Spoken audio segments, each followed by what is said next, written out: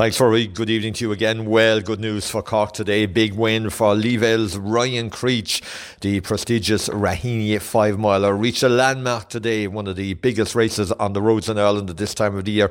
Took place for the 40th time in the city suburbs in Dublin, and for the second successive year, a win for Ryan Creech of Leavell. Today he crossed the line in 23 minutes 58 seconds, just a couple of seconds shy of the time which he recorded 12 months ago, but he had 32 seconds on hand at the finish line over runner-up David Scanlon from Rathfarnham AC in Dublin, with John Paul Williamson a further 2 seconds down in third position.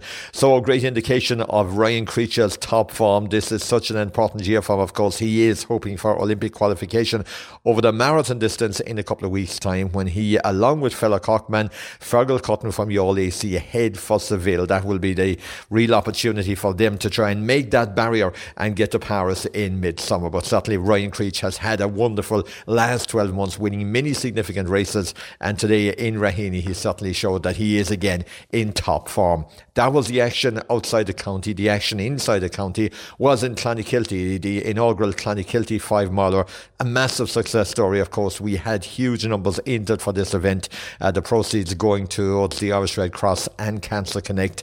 Some quality running over what was a fast course, and our race winner, just like Ryan Creech, hailing from Leavell AC in the city. It's Dennis Haggerty, a native of Watergrass Hill. His star continued to rise in 2023, and certainly he started 2024 with a eye-catching winning performance. 26:48 was his time, ahead of Tygo Sullivan from Breeing Trailblazers, the runner-up today, in 27:09. And Andy Goulding, clubmate of Dennis Haggerty, coming home in third place there in 27:29. One other runner got inside the 28 mark for the 5-mile distance. That was Sean Deneen, and Nathan Ryan O'Hare of St. Finbarr's finished ahead of his clubmate Darren McCann in 5th position. A win for David Buckley in the over 40 category, because he was a 7th overall, with Conor Lucy just behind. And the leading lady, great run by the in-form Hannah Steeds, making it a really successful day for Leavell AC. She was 9th overall, impressive winner of the ladies race. Her winning time 28 minutes 51 seconds.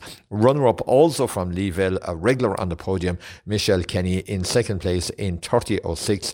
And the third ladies' prize overall going to Breda Gaffney of Mallow AC, who claimed the top honours in the ladies over 50 category as well.